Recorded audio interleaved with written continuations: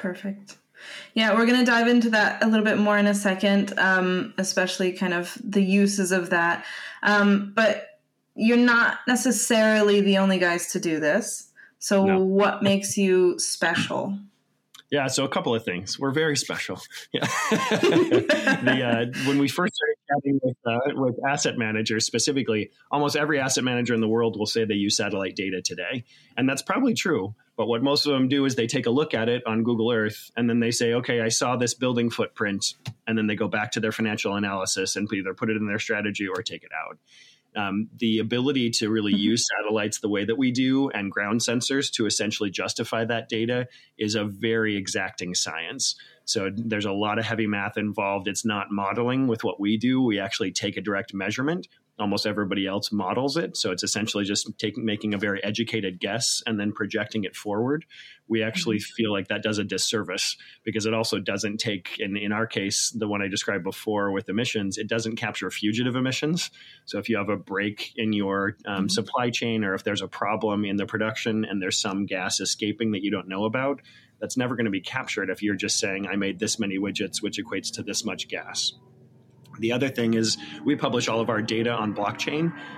So we found that the key alternative to what we're doing is called CSR, so corporate sustainability reports. Those are prepared, again, by the company, usually by the investor relations team. And it essentially says, please trust me. There's no verification of it. And in most cases, the data is not but it's not professionally guaranteed by the company itself. With us, we don't take any data from the companies at all, ever. We only take scientifically gathered data from instruments that have been validated in the academic methods that Dr. Gopal has been publishing on for 30 years. So it's a pretty nice edge since there's so much fluff and greenwashing in the space. Definitely, and I can definitely see why that fits very well with blockchain. So yeah, I'm excited to dive into that more. Really quickly, I know that your company has worked with Chorus, who we also work with, and who was actually on Venly Expert Talks previously.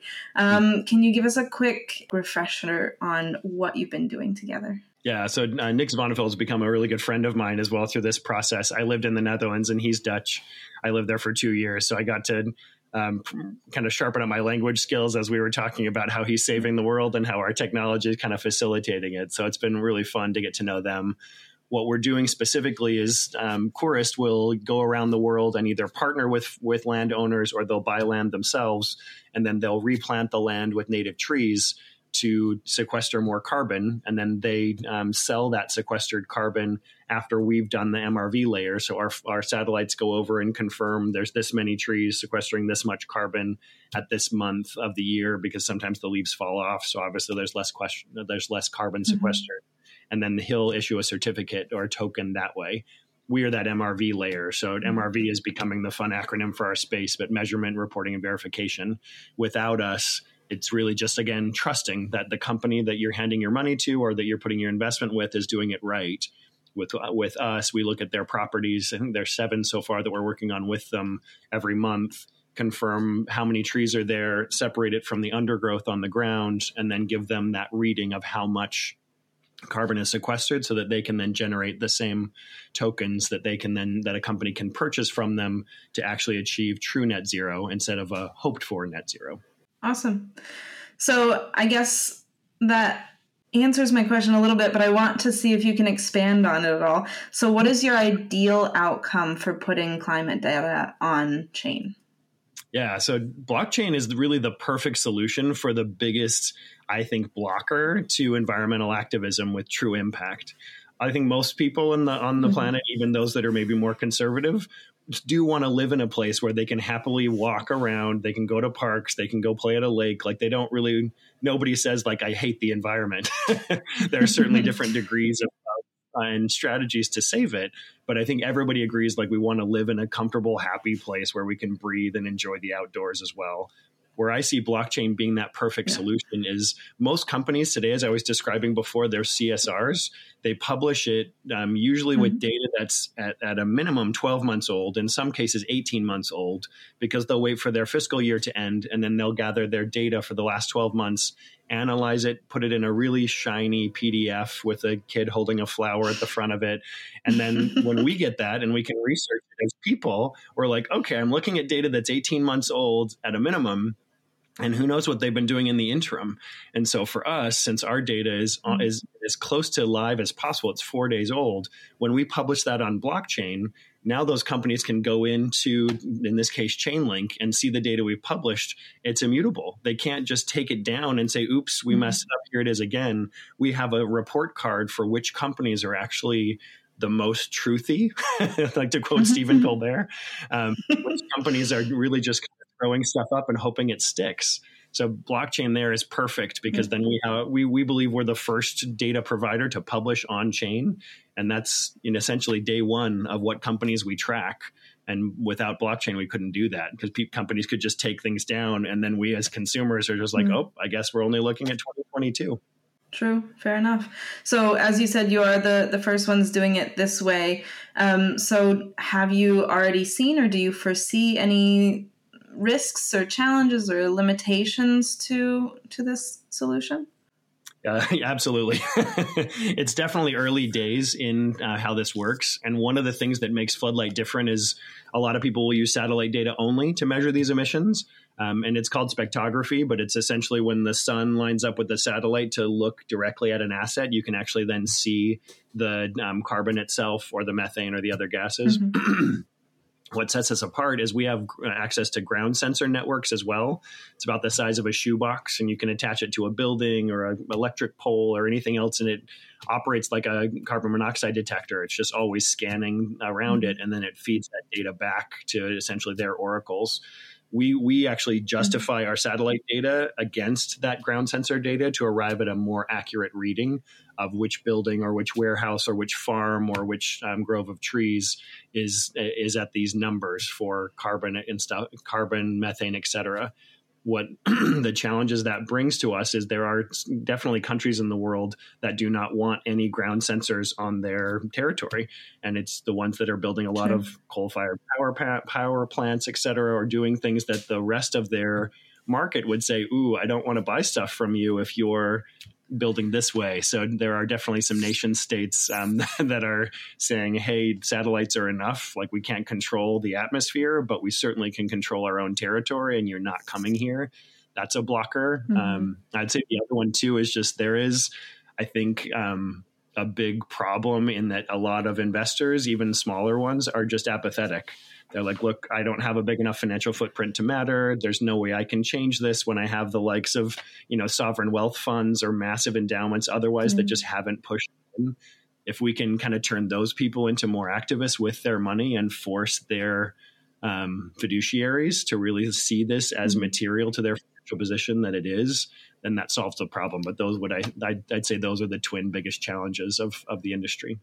So if activism is kind of one of the biggest challenges, do you see this technology as being a really good way to facilitate international cooperation with climate change, or is it maybe a stressor? No, absolutely. It's a benefit because I think it's interesting just because I covered Latin America before in my job at Silicon Valley Bank, and it's every country is different. But in Latin America, there is such skepticism of government competency and transparency. And obviously, like in the developed world, we all make fun of our governments and stuff as well. But at the end of the day, like people do get fired, people can go to jail. There really is some accountability for when there's gross malfeasance. The opportunity I see with countries that are highly authoritarian or providing data that's so bogus that nobody believes it ever is that if you can get the population to then say, I would rather take my data, take my news, take my money to an organization that has data on the blockchain or a currency that I can believe in or that's backed by something other than my president saying, trust me while I live in my palace. I feel like that's a great opportunity for the common man worldwide to really stand up and be like, look, nations are a line on a map. I don't have to essentially buy into this one just because you are saying I'm your president. So as the as that altruistic in me, like I really think blockchain holds that potential of pulling a lot of people that are absolutely trapped into an economic system that is more just and more fair for everybody to compete in instead of the status quo now. Yeah, that's really fair. Okay. What roles does smart contracts play in the storage and management of climate data? Yeah, so I'm going to be revealing of how non-technical I am. Our chief technical officer is Josh Pitts. But essentially how those work is when somebody needs our data, and Chainlink gave us a grant first to publish the data. That's how we first got introduced to Chorus, and that's how we've been introduced to several other, app developers that are building on their network. How it got built then was our data. Once we know that a certain area or a certain building or a certain company is in focus, we essentially get a list of that from the client. They can request it on our Oracle Node network. We book a smart contract with them for our specific price point, and then we can publish it monthly, quarterly, et cetera. But they come in, request it, we confirm on our side, and then it goes after that all automated. So the smart contract facilitates that data transfer, just so that there's a lot that you don't have to work with lawyers. You don't have to do redlining versions back and forth. It's like, here's the data I need, finished, done, confirmed. Great explanation for not being the CTO. Thanks. So, yeah, I mean, with smart contracts, but also kind of we touched on the benefit of the equality and the justness of Web3. Another big part is trustlessness. Is that accountability the biggest advantage in your mind? Are there any other big Web3 type advantages that you can see? Yeah, the Guardian article that was published a week and a half ago that singled out Vera as being like 90% of what it had confirmed was bogus was, I think, a sea change moment for the industry, because people could see then just how much money was buying offsets then that were totally bogus, and in some cases the opposite of what they were trying to accomplish, like the showpiece asset that Vera had reviewed in Peru specifically, where people literally came through with chainsaws and cut people's houses down and kicked them out so they could then plant trees. It's just like, no, guys, there's a better way to do this. I think that's when companies started realizing, like, ooh, I can't just trust a pretty website and a really great mission statement in the hope that these credits that I've purchased are going to make the world better. So I definitely think like what we're doing in that sense is the big fix, because most people, I think, ran into this space being like, oh, great, we can save the planet by buying carbon offsets.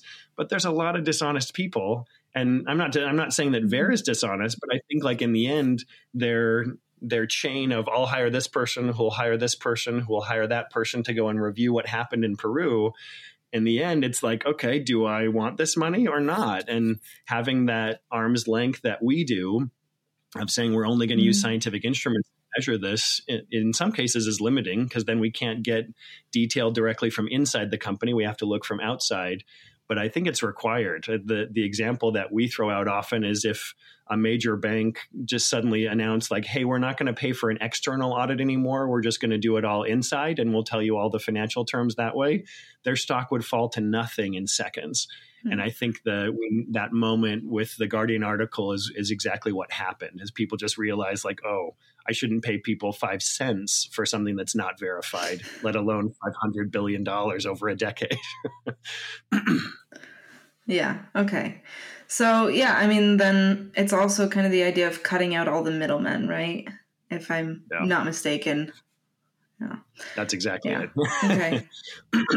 And especially with the Chorus use case, that's been fun too. Like cutting out the middlemen allows you to actually bring in more people who can benefit. So Chorus, some of the first trees we monitored for them were fig trees.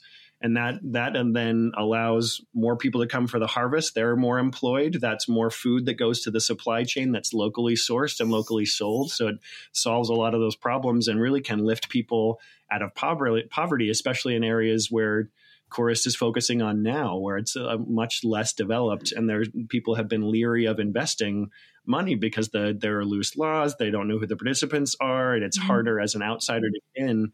when you have an MRV like us, it really does then allow that money that went to middlemen who weren't producing any value other than connections to now saying, cool, I would rather pay the farmer who owns the land and the people that he hires to harvest and sell instead of a person who knows a person who knows a person. Yeah. Yeah, definitely. No, that makes complete sense. At this point in time, is there any way that the public can access and verify the climate data for themselves directly? Like if somebody wanted to check their own house to see emissions, or for a company, you're saying? Not quite what I meant, but yeah, definitely. How about that? Yeah, I promise we didn't plan this for those of you listening, but we actually last week we just launched our dashboard where people can go in, pay. It's not. I mean, it's $1,500, so it's not nothing. But by comparison to the $30,000 that most consultants charge for what we do, it's much less. But you could go into our dashboard, sign up for a free account, and then request any address you want on the planet, and we'll come back with scope 1 and 2 in a week. So that's easily done that way. If for the use case in terms of actually sequestering carbon, like Corus website is up and beautiful, and really you can buy a tree, or an NF tree, but you can buy the actual representative of the tree. You can see floodlights data confirming where it lives, how big it is, how old it is, how much carbon it's sequestering. It's a great way to do it, and you have the MRV of us. It's either all this satellite data is faked, or what's actually happening is you actually see the print on your certificate, and you know that what you're actually building and dedicating your money to is working. Excellent.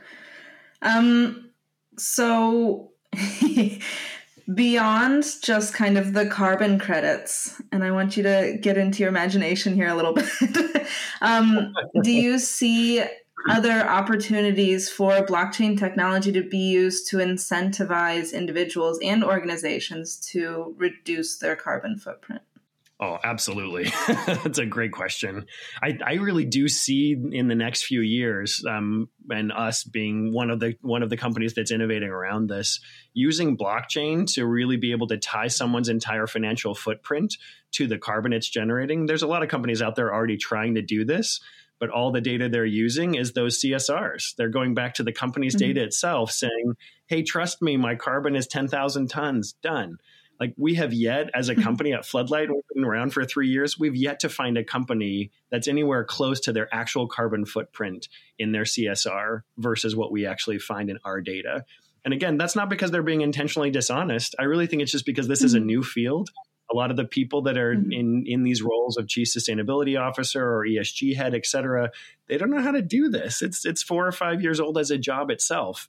So familiarizing them with technology and then publishing it on blockchain so that companies, stakeholders, employees, investors all have the same data that's immutable and can't be doctored after the fact.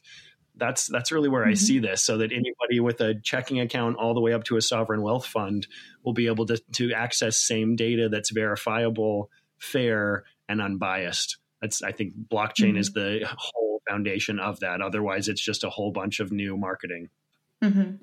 So if I'm correct, what you're saying there, the incentivization is in that everyone will have the data. You can't hide it. And so then people will kind of vote with their money, as you say. Yeah. And truly vote, instead of actually just doing marketing around, I'm going to show a picture of a windmill next to a green forest, so that means I'm an ESG focused company. Really saying like, no, here's the satellite data compiled by an independent third party company that verified all your carbon emitting assets as being in this percentile or around this benchmark. That's what's missing. Because the richer a company is, the more money it's going to throw at this to say, look at how great we look. They're not putting in as much info into like, here's the data that proves it. That's when that's there. Then I think like everybody with money, with any kind of money, can stand up and say, I see you. You can't fake me. This is not that tricky. It's simple math. So that's where I'm excited that we're building that direction. And I think most humans want that level of detail from corporates. Yeah. Is that mostly centric on carbon credits? So having that kind of that makeup, or is it the data in total? Or I I think so. Two answers there, and that's a great question. Also, we could spend hours here, but I think there's two opportunities. The credits to offset are one. So having that knowledge that you've actually done is really offsetting carbon and essentially removing those greenhouse gases from the atmosphere would create an effect of better climate for everybody. That's one. But two, just the idea of decarbonizing itself, regardless of the credits. Like if you can actually make if me just as a standard consumer, if I can see a company that has looked at its own supply chain, so scope 3, its own heating and cooling, which is scope 1, and its own direct emissions from its product. And then over the course of years that I can see that they're reducing each one of those, like they're putting up solar panels, or they're using geothermal energy, or they're buying from suppliers that are closer to them for a net savings. Like that to me seems like prudent management. And that's really good signals for me that I want to buy stock in that company. It's not just oh, wow, they're saving the world. It's also like, you're looking at laws in Europe, which are much stricter than the US. And that's going to be more and more fines for companies that are going off script there. America is probably going to follow them in our way. It's not going to be as strict as Europe because we're America, but it's definitely moving that direction. So if a company sees all that and says, whatever, I'm not doing this, I'm independent, whatever, for me that says, ooh, you're going to get fines, you're going to lose customers, you're going to lose public perception as somebody who cares about the people that live close to where they make their product. I don't want to invest in you. And that's where I feel like this really starts to shift quickly, is when people can put the public perception behind rock solid data. That's good. Okay. So the hot topic right now is AI. Do you see, or how do you see using the integration of AI and machine learning along with blockchain tech to improve that analysis and the data and everything you're showing here?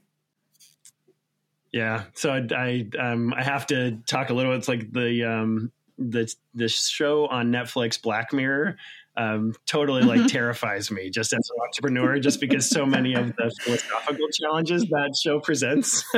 You can see the use cases for what people are doing now. To answer your question specifically, there are risks, I think, in pushing too much to the machines. If we do too much to the robots and just go into cruise control, then I think then you have the same problem of, humans did actually create AI. It's not the other way around. So there are probably going to be some issues with it in terms of bias and in terms of looking for results that happen to support a portfolio you've invested in, blah, blah, blah. But the practical application of AI, especially on blockchain, is beautiful. So as a case in point, with several of the properties we're working on with Chorus, they're literally talking about planting millions of trees in areas. If we have to have a human look at a picture of each hectare and individually count how many trees there are, that's ridiculous. There's no way we can do that. But having AI not just forecast it, but then be able to count much more quickly than we can and measure the width of the trunks, then do the calcs for how much carbon is sequestered, that's much faster than it's ever been. You're taking it from essentially surface streets to freeway speeds. And I'm from LA, sorry, it's always the traffic metaphors. But the idea being it can really speed up a lot more processes, especially when published on the blockchain, because then you also have people that will say, oh, I see what you posted on this. Did you know there's actually a better system of doing this here? There's a lot more collaboration on blockchain than there would be otherwise behind walls of PDFs and whatnot. So I really think as long as AI is always deployed as fairly as possible as a let's help the human instead of let's replace the human, I think that makes it better. You can replace the human tasks that are boring or super arcane, but you can't replace the human entirely, or there's too much risk on the table, in my view. There are others that disagree, but that's where I think we need to draw a line until we get more comfortable with what the tech can do. Sure. No, that's fair. Yeah, we don't want to go Black Mirror quite yet. But no, I see what you're saying. I think that's definitely, yeah. I mean, like I kind of said before, use your imagination here, though, and really go into it. What, in your mind, is kind of the ideal outcome or ideal situation for having climate data on the blockchain? So ideal situation for us, I see as anybody wanting to make their impact felt, wanting to confirm that what they are putting their money behind, either as a donation, as an investment, or as just interest, knowing that it actually is accomplishing what it's meant to do is the biggest opportunity. And that's people, businesses, nation states, et cetera. Like understanding that what I'm doing really has some value and really is solving a problem that I care about, or at least pushing the science further in it, is what gets me so excited each day. Like my co-founder, Dr. Suchi Gopal, her dissertation was on the use of AI, and she's published in this space for 30 years. So she kind of saw the vision for what AI could do, obviously before blockchain, but blockchain allowed that perfect memorialization of that data. She saw this, 20 plus years ago and has been publishing on it. So being able to be here now at the acquisition of these two transformative technologies, I see that shaking governments up. I see that shaking up trade relations. I see that changing elections. I see that really opening opportunities for more people across boundaries to collaborate and work together towards common interests than has ever been available before.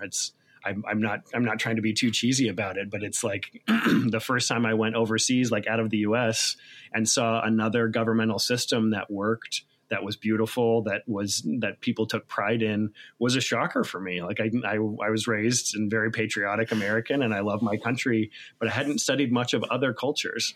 And as I went further outside of my comfort zone and actually outside of my country's borders, there are solid traits worldwide that people want to help each other and people want to collaborate with each other. If you have verification, then that's not an academic exercise, and that's not an altruistic enterprise either. There's hysterical amounts of money to be made when people can trust you. They understand that they're paying you money for this service. You're not tricking them into giving you a piece, but people are willing to trade money for security, for knowledge, and for a focus on building their own world the way they want it built. Yeah. Yeah. Well put. So how do people get involved? Yeah. Right now. The thing that helps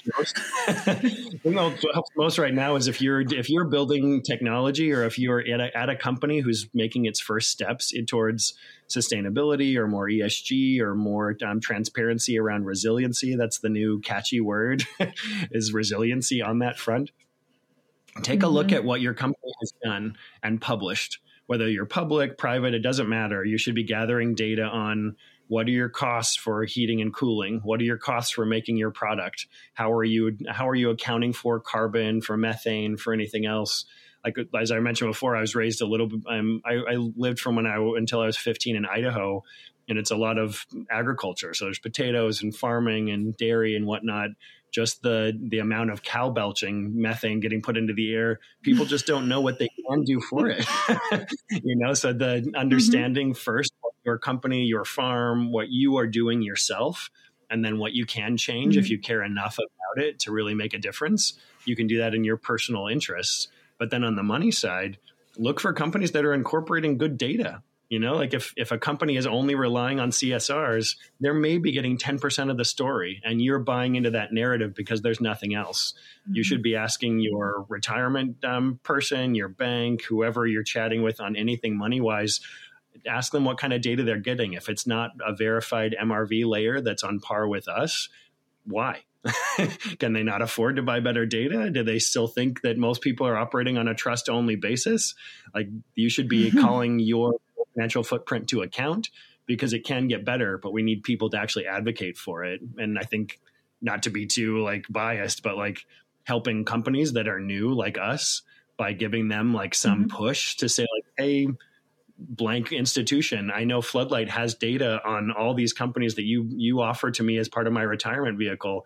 Do you have data that you're relying on that's on par with theirs? And if the answer is no, say why. Don't give these people your money if they're not earning it.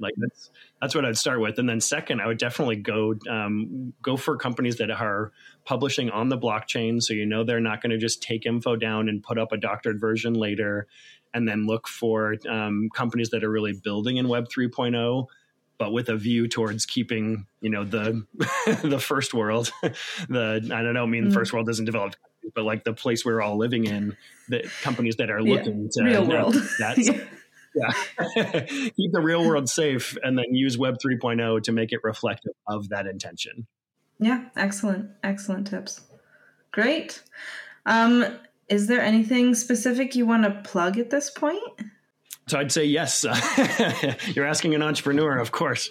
The things we would definitely plug would be keep watching for what updates we do. We're going to be launching a lot of new products this year, mostly focused on business to business, but it only works if the consumers who support those businesses actually say, hey, I care about this. So voting your shares, if you have a retirement fund or whatever that allows you that functionality, understanding what frameworks are getting discussed. So the Securities and Exchange Commission in the U.S. is still considering adopting a rule that would force companies in the U.S. to disclose emissions in the U.S. Mm-hmm. Europe already does this.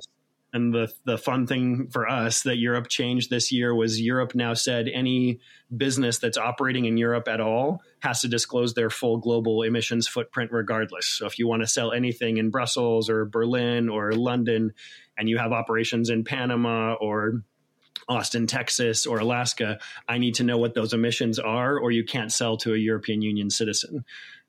If the U.S. adopts similar legislation, which it should, otherwise American companies are going to get muscled out of the room, then that really opens the door. So I'd say watch for those frameworks and watch for which companies are adopting that proactively, because they're the smart ones. They're the ones that say okay, I see the writing on the wall. Regardless of my politics or my traditions before, this is coming and it's not going backwards. So I might as well go for it. Awesome. Inspirational. Perfect. Then, my very last question here, and actually the reason that you have joined us today, who would you have on the Venly Expert Talks next? There's a couple. I think one of the journalists I've followed a lot is Gerard Baker from the Wall Street Journal. He really looks at the human cost of everything in everything he publishes, and he does economics, politics, technology. He's a voice of reason and common sense that everything he's written in the last decade has meant a lot to me. I think taking sometimes the intimidation of a very technical field like blockchain, and then letting somebody who for a living has been able to humanize esoteric concepts would be something I would love to listen to. So getting more folks that can really say okay, here's the practical application of blockchain. Here's where it can go. This is the good that it can do. I would love that to be on. Awesome. Excellent. Then yes, thank you so much for your time. Really appreciate the conversation, and we wish you all the luck. Awesome. Thank you so much. Same here. If you like today's episode, please rate, follow, or subscribe on whatever platform you're listening on. And if you really like our content, join our Discord community, where there's always good conversation, exciting news, and live AMAs. Thanks for listening.